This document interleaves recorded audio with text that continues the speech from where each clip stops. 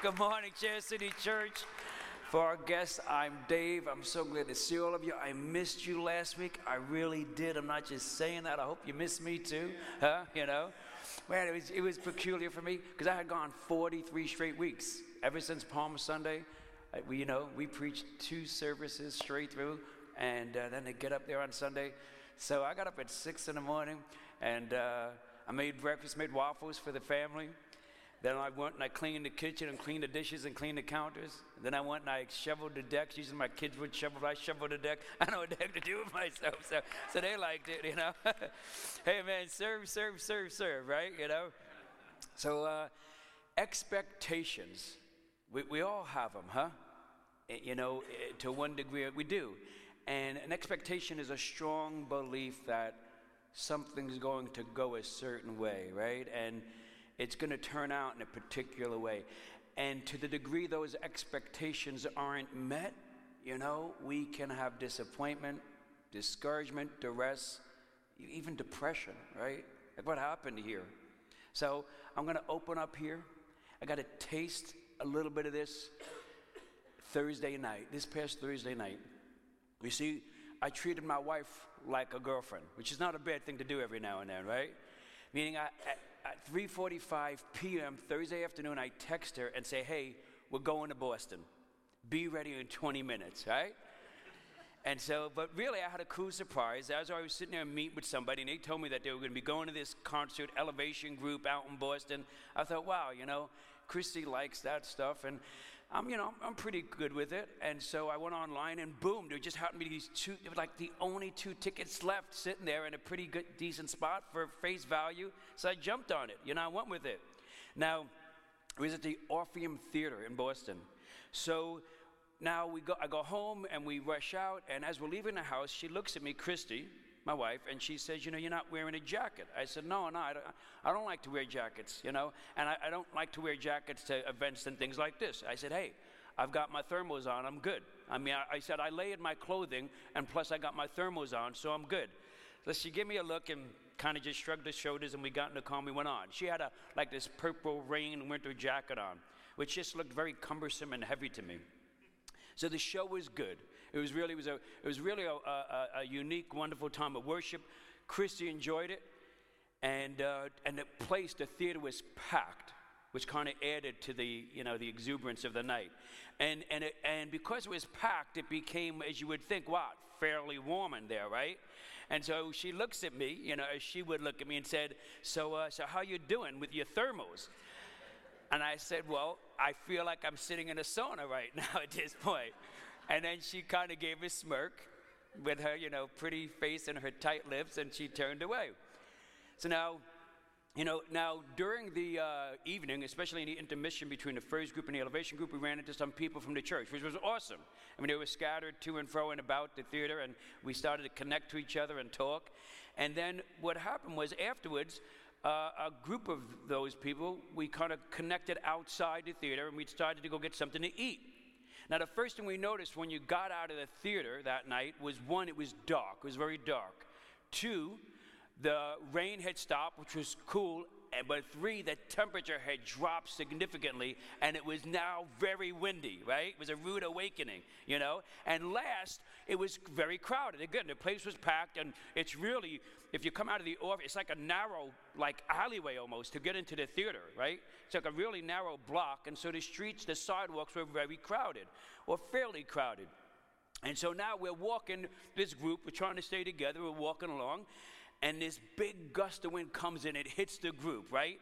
And everybody, you can see them shake and they shiver. But not me, because why? I'm wearing my thermals, right?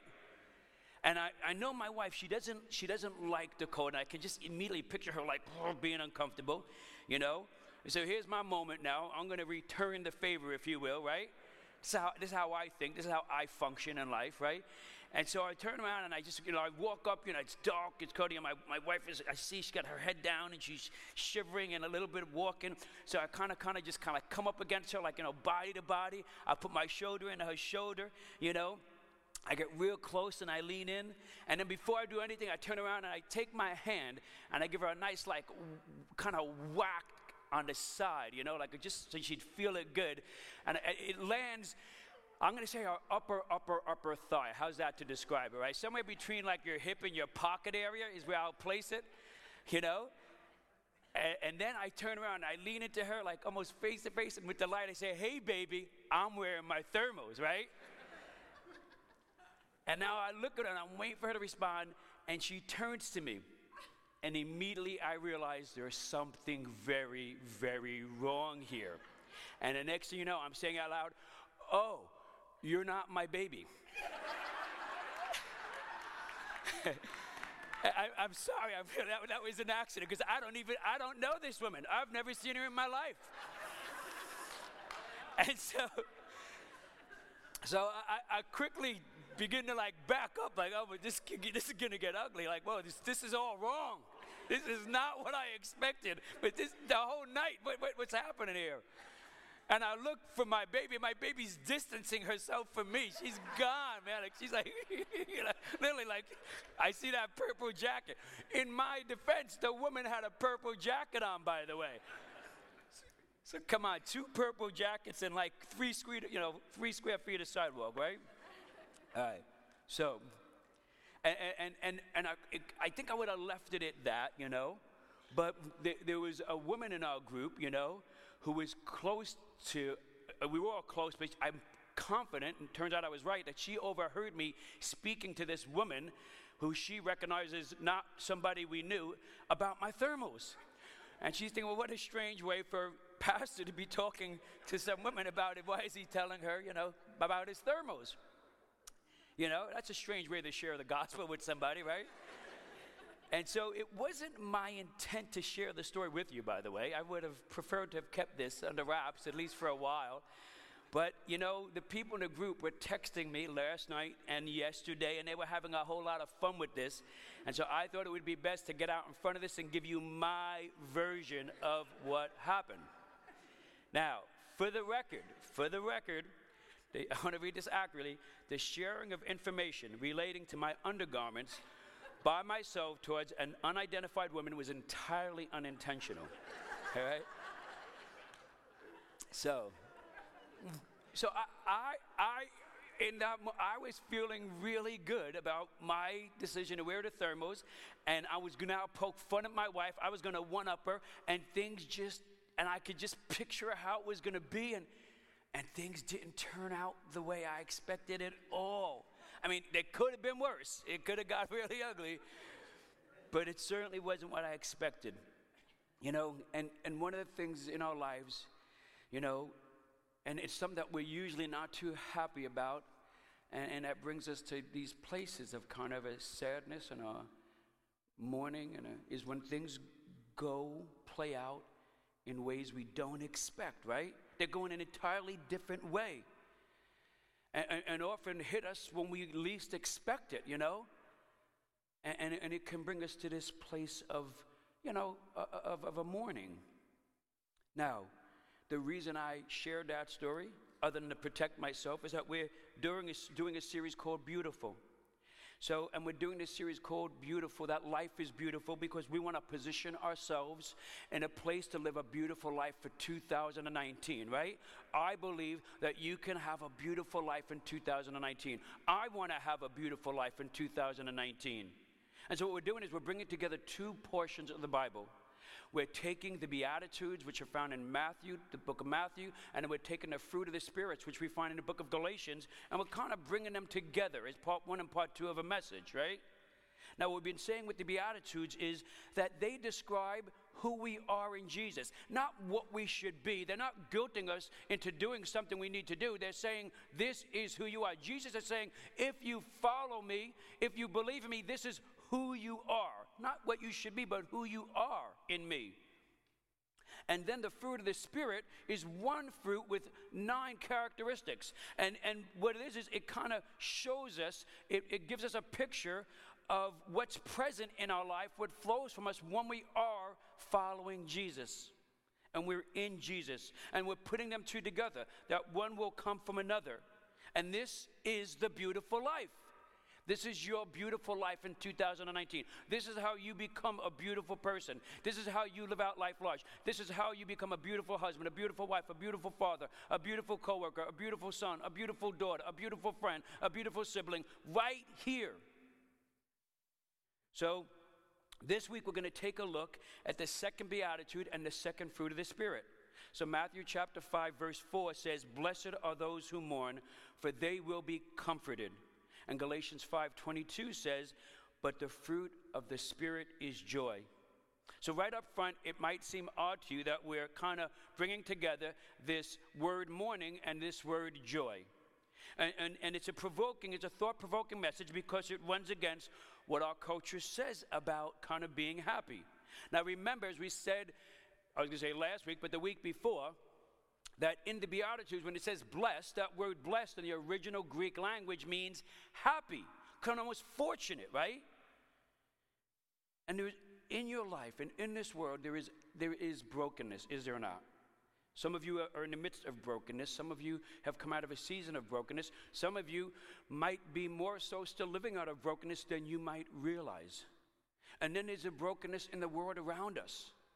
And sometimes it comes from a tragedy where it just happens to people, you know, and there's great, like, oh, sorry. And then there's brokenness that almost can provoke us to, you know, almost an infuriation, or you know, confusion, right? That happened maybe perhaps this past week in New York City and some of the decisions they made politically there regard to the ending of a child's life, right? But what the Bible says is this. The Bible says that joy comes from not from a life that doesn't have brokenness. That's not where joy comes from. The Bible says that joy comes from a life that has God working through the brokenness. Our culture says joy comes from the absence of struggle. The Bible says joy comes from God working through our struggles. This is true joy. We all have different backgrounds. We have different histories. The one thing we agree on here, that I call us to unite on here at Cherry City Church, is that life is messy, right? And Jesus is very real and very present, and he's that in the midst of our mess, yes? We are messy people. We get messy together. When you bring these two portions of Scripture together, these two verses, it kind of brings all that home.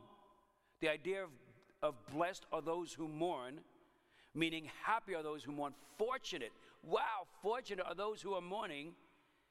Wow, I know some of you are like, okay, I'm losing you, right? Like, you're disconnecting from me. But hang in there, and I'll do my very best to piece it together for you. But drop the filters, hang in there.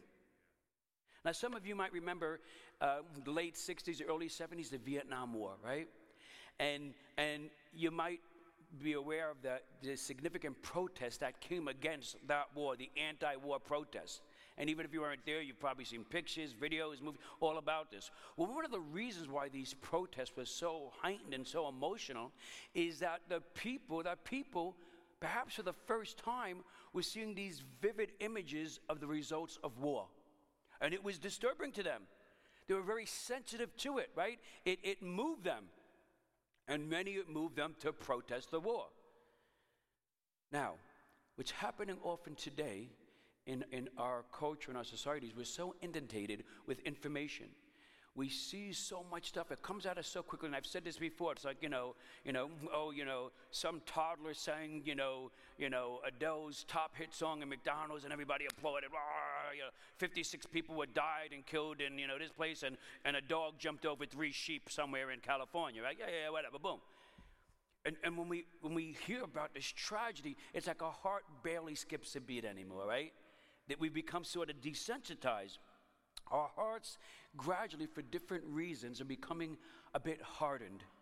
We're not feeling much of this broken world in a way that God created, not just that God wants us to, but that way He created us to, the way we were intended to function. We're not processing this in a healthy way, not only cognitively or emotionally, but even spiritually. We're not processing all this the way God intended. And it's mucking us up, man. Mourning is a powerful emotion. God intended this to keep our hearts soft. to soften our hearts. Otherwise, we'll forget.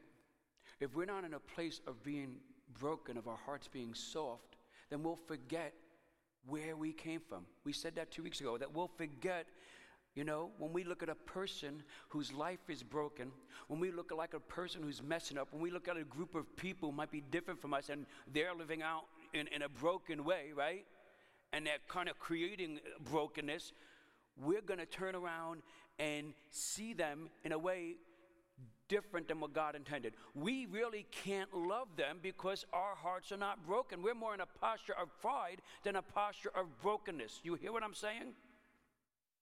And we smooth, like we said, there's a tension there in us, I think. We don't give attention to the tension, right? On this one. So what we do is we've come up with like ways to smooth this gap over. Our posture of a pride, which is a reliance, a sense of ourself, right?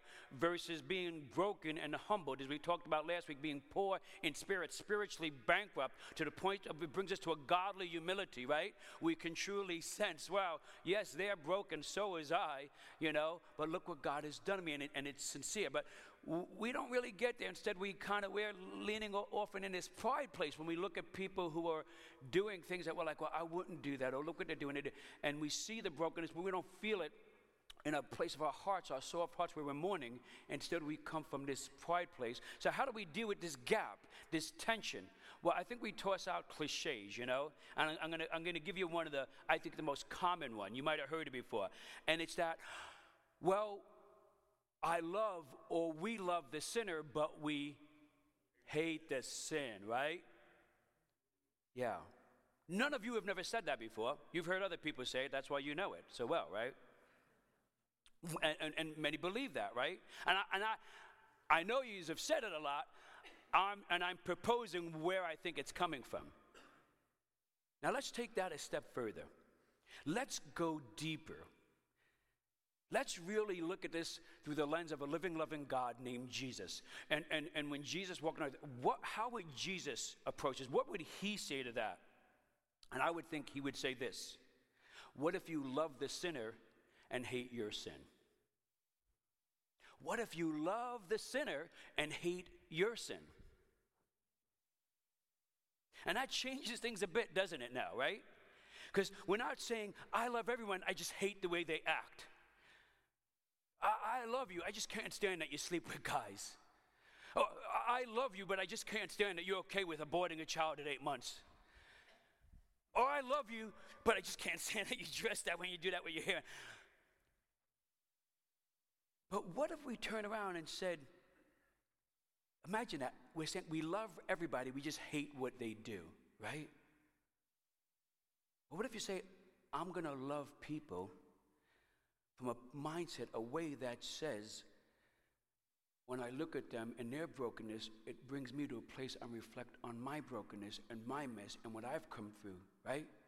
And maybe in a way, by staying in that humbled place, maybe there's some more brokenness that's in me and it hasn't been worked out, and it's going to continually allow me to work out that brokenness in a humble, God-glorifying way. Are you getting me? It's just the way God intended us to live, and it's so against our human nature, and so much against the culture, right? Loving people will help me work through my own mess. Psalm chapter 30, verses 4 through 5 says, sing the praises of the Lord, you his faithful people, praise his holy name. For his anger lasts only a moment, but his favor lasts a lifetime. Weeping may stay for a night, but rejoicing comes in the morning, as in when the sun comes up, okay? Listen, what that's saying is God doesn't want you to stay in your mourning all the time. You mourn, but then God comforts you, right? Blessed are those who mourn, for they will be comforted. God doesn't want you to stay stuck in that place of mourning. He wants to comfort the brokenhearted. How happy is the person whose heart is soft, Their hearts are broken at what they see, at the mess in this world. Some that they themselves have been steeped in, some that they're exposed to or introduced to from a distance. Either way, but God goes and comforts those broken-hearted people. If you walk with God in the mess of your pain, in the middle of the tragedy, you start to realize that He's a God of comfort. And He brings His comfort to you. You see, sometimes we think, you know what, God, could you bring that blessing to me? Could you bring that lesson to me apart from the difficulty, apart from the mess, apart from and yet it's just not the way it works. The greatest and the biggest lessons that we get from our God, that we see as we walk out our spiritual life, it comes from times often of a heartache, of a brokenheartedness, right? A time of mourning where things go in a way we didn't expect them to, right? I went into this marriage. I didn't expect this was going to happen to my wife or my husband. I went into this occupation. I didn't expect this, how it was going to work. But that is how it goes. Think about this. What is the greatest tragedy in all of human history? The crucifixion of Jesus Christ. And what is the greatest victory in all of human history? The resurrection of Jesus Christ, right? And God He illustrates this truth right to us. I mean, could you imagine, and the scripture gives us insight, with the disciples and Mary weeping at the foot of the cross, how they grieved deeply, how they mourned. Step one. And then could you imagine the joy that was unspeakable at the resurrection? Step two. Now some of you here today, you're stuck in step one. Oh, you want to hear this, man? You're stuck in step one. And you're here today because God wants you to get and move forward into step two. God does not want you stuck in mourning. Somewhere along the line, something took place. You were exposed to something. Something happened to you, trauma, and you went into a place of mourning, and that was healthy and reasonable. But you're stuck there. You're stuck in mourning. You're still living out that tragedy. You're still living out that difficulty. And God is wanting to comfort you, and you're not willing. Some of you might not even be conscious of this. But the Spirit of God is here today with you, right? Enlightening you, illuminating His truth to you, awakening you to His presence to say, hey, okay, look what's happening. Look what's going on. I'm here. Let's go to step two. Yes? I get that. I get the unwillingness. And it causes just a lot of pain and a lot unnecessary pain, difficulty is happening in your lives because of this. And I get the unwillingness. You hold on to what you know and what you're used to. And when my grandfather died, I adored my grandfather. I just cherished this man. He was like a beacon, maybe the beacon of light in my life. I often say I wasn't a serial killer or some other, as bad as I was and as depraved as I was, what really somehow kept me in a realm and what enabled me to be somewhat have pockets of decency was the love of my grandfather to his grandson. Meant the world to me. When I met Christy shortly afterward, I would talk about I would take him place with me. I lived with him. I adored him. I told Christy, you know what? I tell you, the day he passes, just let you know, you're getting to know me, I don't think I'm going to want to live anymore. I don't even know how I'm going to live anymore when he passes on. That's how much I love this guy. And I did, and I cherished him. Well, eventually he came and lived with us. I also told her, before I asked her to marry me, and I've said this before to you, hey, just so you know, someday I'm going to take my grandfather in to live with me. That's like my greatest ambition in his life, is to care for this guy. And to this day, the greatest thing I've ever done more than anything else is to care for my grandfather before he died. So when he passed on, God was wanting to work through me and to bring me to places of restoration and transformation, but I was just stuck in mourning. I was stuck there for months and months and months. 6 months, wouldn't walk into his room where we gave him his own room, wouldn't walk into the room, wouldn't go in to see. I was just in a deep place of mourning. And I got to tell you, it wasn't good. as I look back, and when I revisit this from time to time, I realize the unfortunate, happenings or the shortcomings that all arose from me getting stuck in that place of mourning. God is merciful, but difficulty came into our lives because I was stuck in that period of mourning. Are you hearing me? And God was saying, Dave, man, I'm with you. And God was so merciful and incredible. It's another sermon, man, and in some incredible events, he revealed his presence to me at the time of my grandfather passing, and yet still I was stuck in mourning for my grandfather. And I think some of you might be stuck in mourning, maybe because you lost someone, maybe because something happened to you, maybe, whatever it is, you're just stuck there. But I want to ask you this, as I look back and as I speak to you today, have you ever thought that from that tragedy, that beauty could come from it? Have you ever thought that? That from that tragedy, beauty can arise. And you know what that beauty is? A beautiful you. That God intends for you to be beautiful and to live out a beautiful life. And that's what he's going to do when he brings restoration and transformation from that beauty from ashes. Yes? So for some of us, we know God's trying to comfort us, right? And he brings people around to do that for us in a wonderful way. They want to help you. And you have this deep sense that this is true. Now, God's comfort doesn't change the tragedy. It doesn't. It doesn't change what happened. It changes who you are. It changes who you are through what happened. I remember when I'm just going to go down this road. I remember when my grandfather passed away, and I was in ministry there in a church, and people knew how much my grandfather was living with me. They knew how much he meant to me. So, a lot of people kind of would contact me, gathering around me, and I would say several people, I probably just kind of started blocking out, several people would they said this in certain ways, and sometimes they said it exactly this way: time heals all wounds. Nobody say amen, because you're not going to like what I say next, okay? I helped you out there on that one. Sometimes I let you hang yourself. Time heals all wounds. Don't say that to somebody. Yeah. You know why? Because it's false. Time does not heal all wounds. Time doesn't heal one wound. Yeah. You see, what time does is, it just makes your wound feel normal and seem normal to you. That's all it does. The wound is there, the pain is there, and you carry it, and you begin to live out that way with it and adapt your way of thinking and living out, and it becomes normal to you now.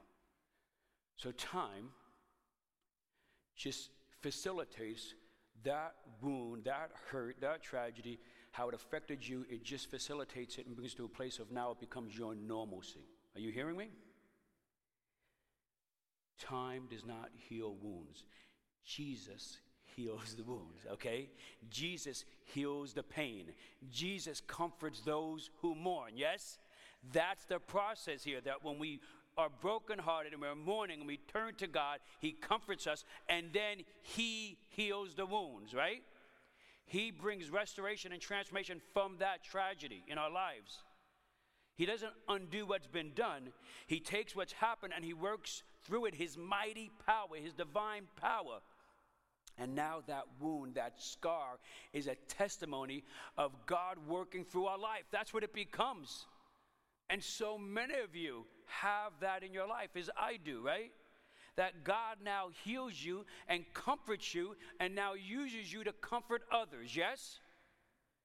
And what do we call that here? We say, to God be the glory. God is glorified as he works through you in that mess and that pain, and to show others what a magnificent God he is. That people can do nothing else but say, what's happening in your life just is not normal. It's got to be something outside of this world. Even people who don't believe in God would describe it that way. That he would enable you to come out of that place of mourning, that place of pain that you know is normalcy, to take you out of that pit, set your feet on a rock, to put a new song in your heart. Now you would go and speak life into other people and bring comfort to others. rather than maybe to be stuck in this place of just sorrow. Listen what Paul says, St. Paul, the Apostle Paul, in 2 Corinthians chapter 1, verses 3 through 5. He says, "Praise be to God the Father of our Lord Jesus Christ, the Father of compassion and the God of all comfort, who comforts us all in our troubles, so that we can comfort those in any trouble with the comfort we ourselves receive from God."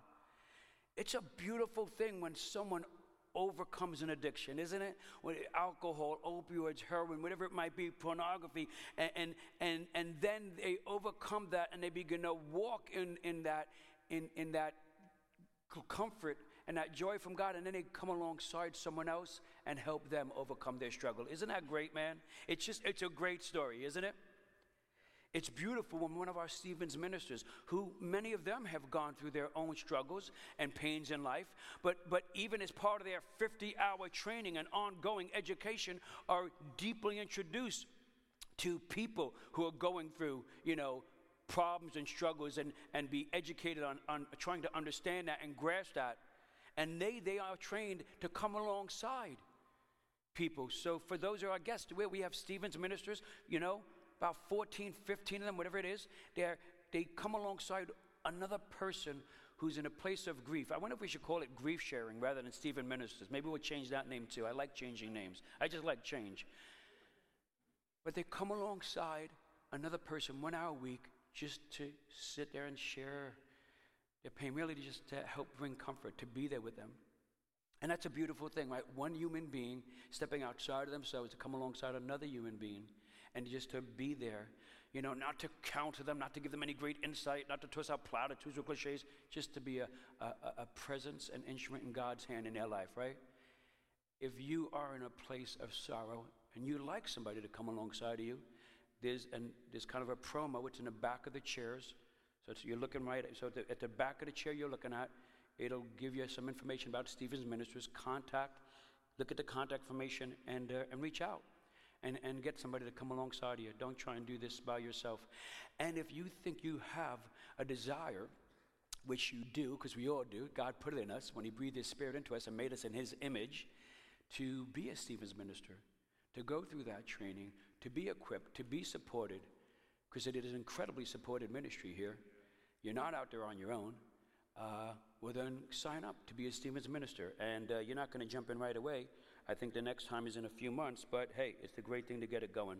So, through tragedy, right, God intervenes and he brings comfort. And the outcome is not what we expect, is it? See, when God intervenes and he brings comfort, the outcome is so much better than anything we could have imagined. Ephesians 3:20, God will do more than we expected, more than we can measure, more than we can imagine. To Jesus Christ be the glory throughout all generations, yes? Blessed are those who mourn, for they will be comforted. Our mourning leads us to Jesus, and Jesus brings comfort. That's what the soft heart does. That's what our mourning does. It leads us closer to Jesus. And the fruit of the comfort is joy. Did you hear that? Remember, we're taking the Beatitudes and we're linking them together with the fruit of the spirits. Matthew chapter 5, verse 4 says, "Blessed are those who mourn, for they will be comforted." Galatians 5:22, the fruit of the Spirit is joy. And when we mourn, God comforts us, and the fruit of that comfort is joy. Deep, deep, unspeakable joy. Our culture is focused on happiness. It really kind of wants to be happy. And you know what? That's okay. I really don't think that's so terrible, right? I mean, I think you got one shot to live a life. I'd like to think you want it to be happy, right? I mean, McDonald's picked up on this. You don't walk in McDonald's and say, "Can I have a sad meal?" We want to be happy, right? The problem with our culture is the source of happiness, or meaning where happiness is birthed from. It's very circumstantial. It's very fleeting, right? And we are living now more than ever in a world where our happiness is derived often from what we weigh things against and from comparison. We see this more than ever, right? What others think, what others are doing. This is really where what sustains our happiness, where our happiness is birthed from, born from. So something really good happens in our life. We accomplish something, right? And you know, and you just can't settle in and just take that. You got to pronounce it. You got to get out there, because then it really now is happy. And you do that, and you're like, I'm happy. And then, man, within seconds or minutes or a day, somebody comes out and they top you, baby. Come on now, right? You know, look, check out, oh, me and so-and-so I got this car, and they get a better car. Well, oh, look at my baby. We just had a baby, and there's the pictures, and somebody has twins. Boo-hoo, slams you down, man. Got twins. Yeah, they're living in hell right now. I know, I've been there, man, right? But there they are. It's like twins. Yeah, I've been there. It's crazy. Look, you get married, but it's just, wow. Our idea, our source of happiness is no longer being born from the right place, from the right source. And yet, and then we become so adverse to this thought of mourning, to even trying to deal with mourning, to even trying to in any way reconcile mourning. We just become so adverse to processing it in a normal way. I know I think I get to you a little too much, but just so you know that a lot of you heard trauma a lot. You're going to hear it more and more. In the coming years, you're going to hear a lot about trauma. A lot of people's ailments, issues, situations is all going to be going towards kind of a trauma diagnosis, right? And often what they say about trauma is that the problem is the person never processed the trauma. And so they're kind of still living out of that, right? They never processed it. And yet, and when you are adverse to mourning, or it's not something you're doing, you're not processing tragedy, difficulty, pain, or trauma in a good way. And yet God, in his wisdom, right, in his infinite wisdom, says, hey, here is how you process this, man. And this is a bit of a jump, but that when you mourn in a way that I created you to do, and your heart is soft, and I come along and comfort you, and then you have true joy, which is beyond happiness, now this is healthy, yes?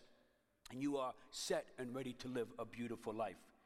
Basically, because now you realize God's got me in the palm of his hands, right? He's got me, man.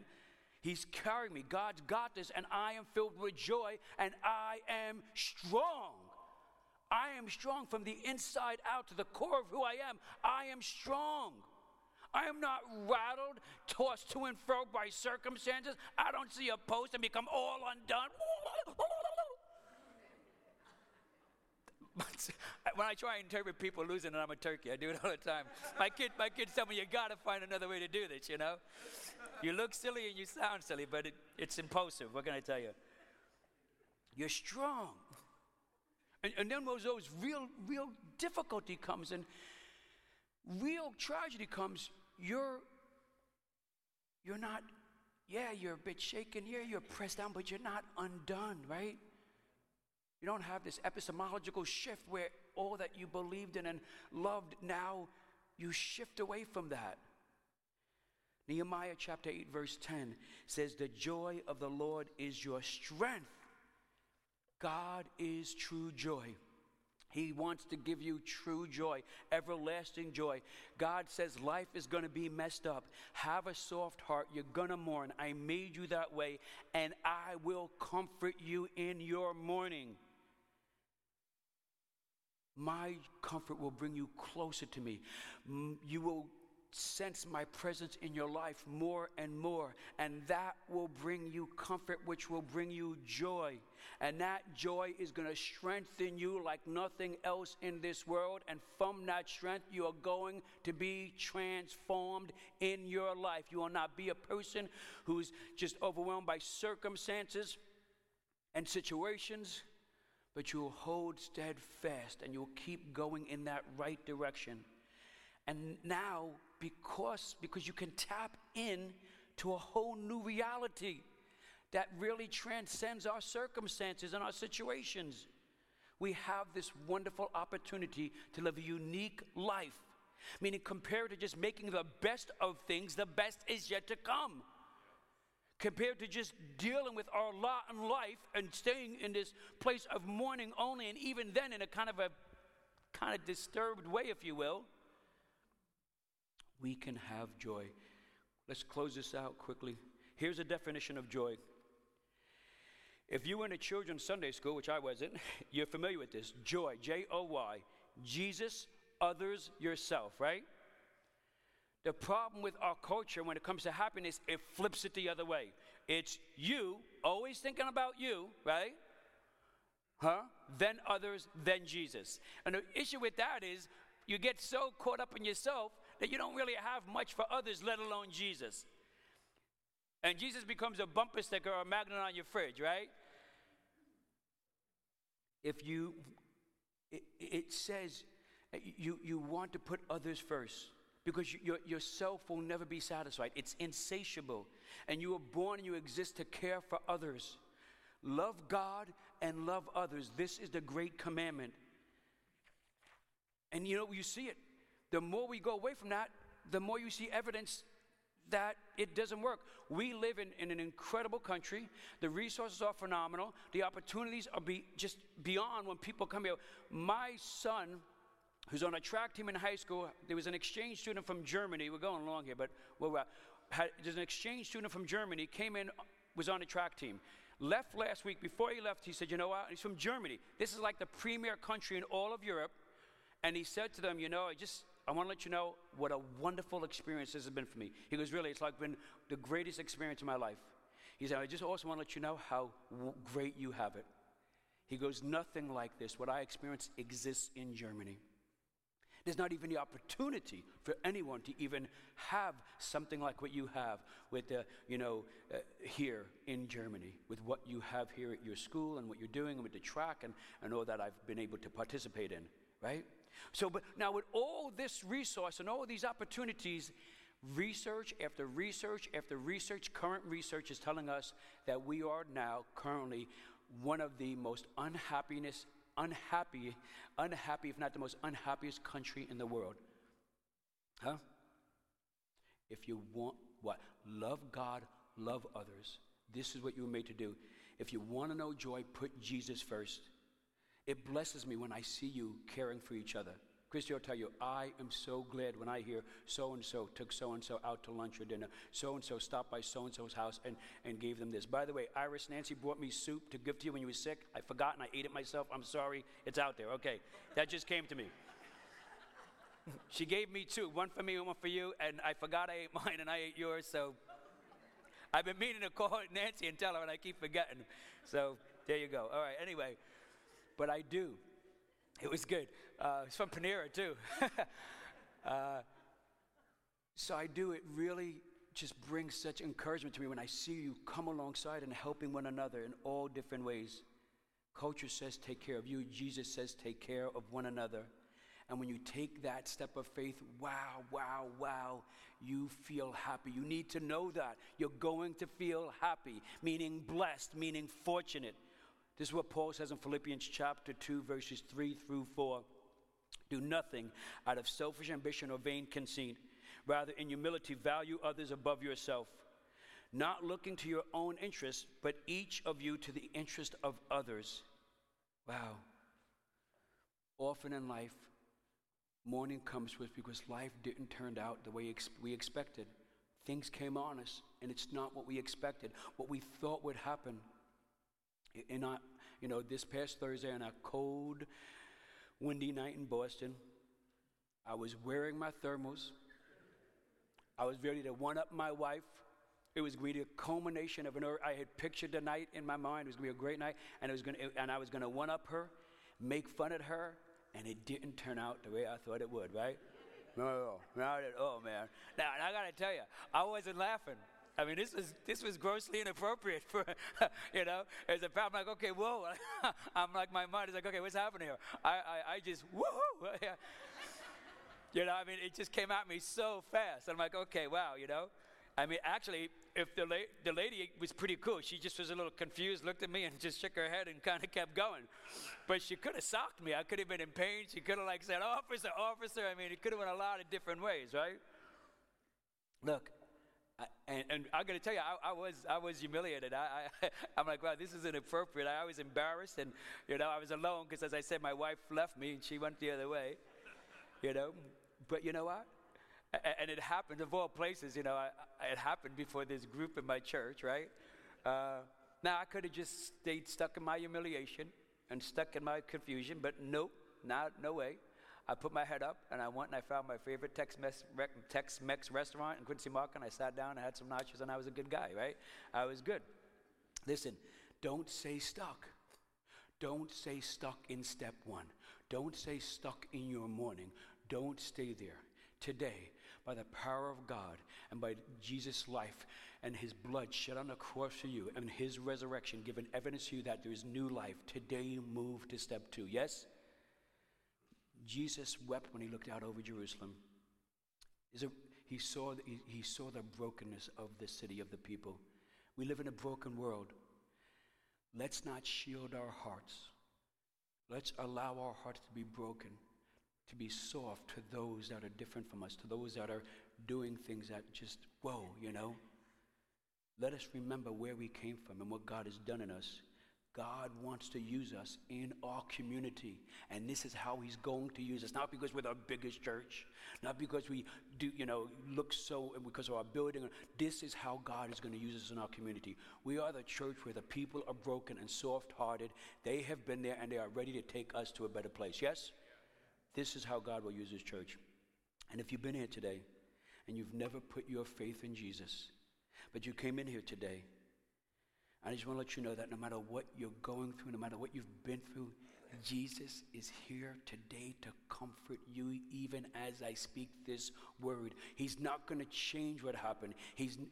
But he's going to comfort you in the midst of what's happening. And that comfort isn't that you're done, but it's a process. And even now, you can begin to feel that comfort as you place your trust and your belief in him, Jesus, the one true God. And that all might seem impossible, that you could live apart from the way you are right now. And with you, it is impossible. With me, it's impossible. But with God, nothing is impossible. So if that's you, and you want to turn today to know Jesus, do you want to see him pull you out of that pit of despair and place your feet on a firm rock and put a new song on your heart and to take your morning and bring it to joy? You want to take that card, that connection card that Chrissy talked about. On one side, it says, my next step. And there's a box there, a line that says, I've decided to have a new relationship with Jesus. Check that box. I've decided to renew my relationship with Jesus. No more living in step one. No more. Today I go to step two. Today I put all my heart, my soul, my mind into Jesus. No more this, refrigerator magnet Christianity.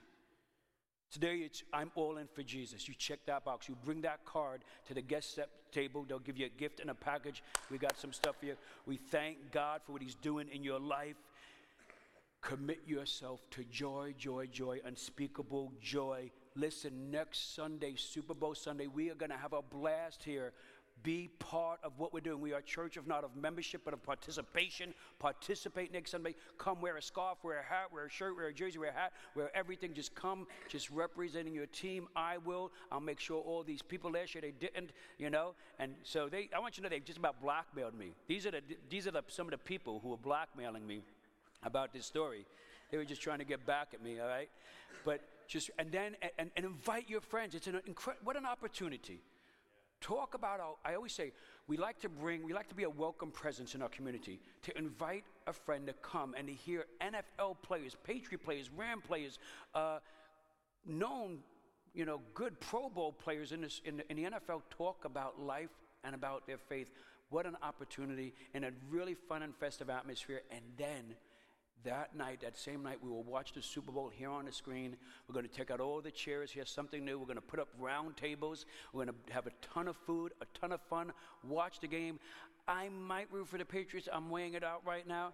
I know, last time I wore my Steve Grogan jersey that somebody sent to me, you guys won. So I'm thinking about lending you the favor. I just might do that. But again, you can invite your friends and family to come and join us. What an opportunity.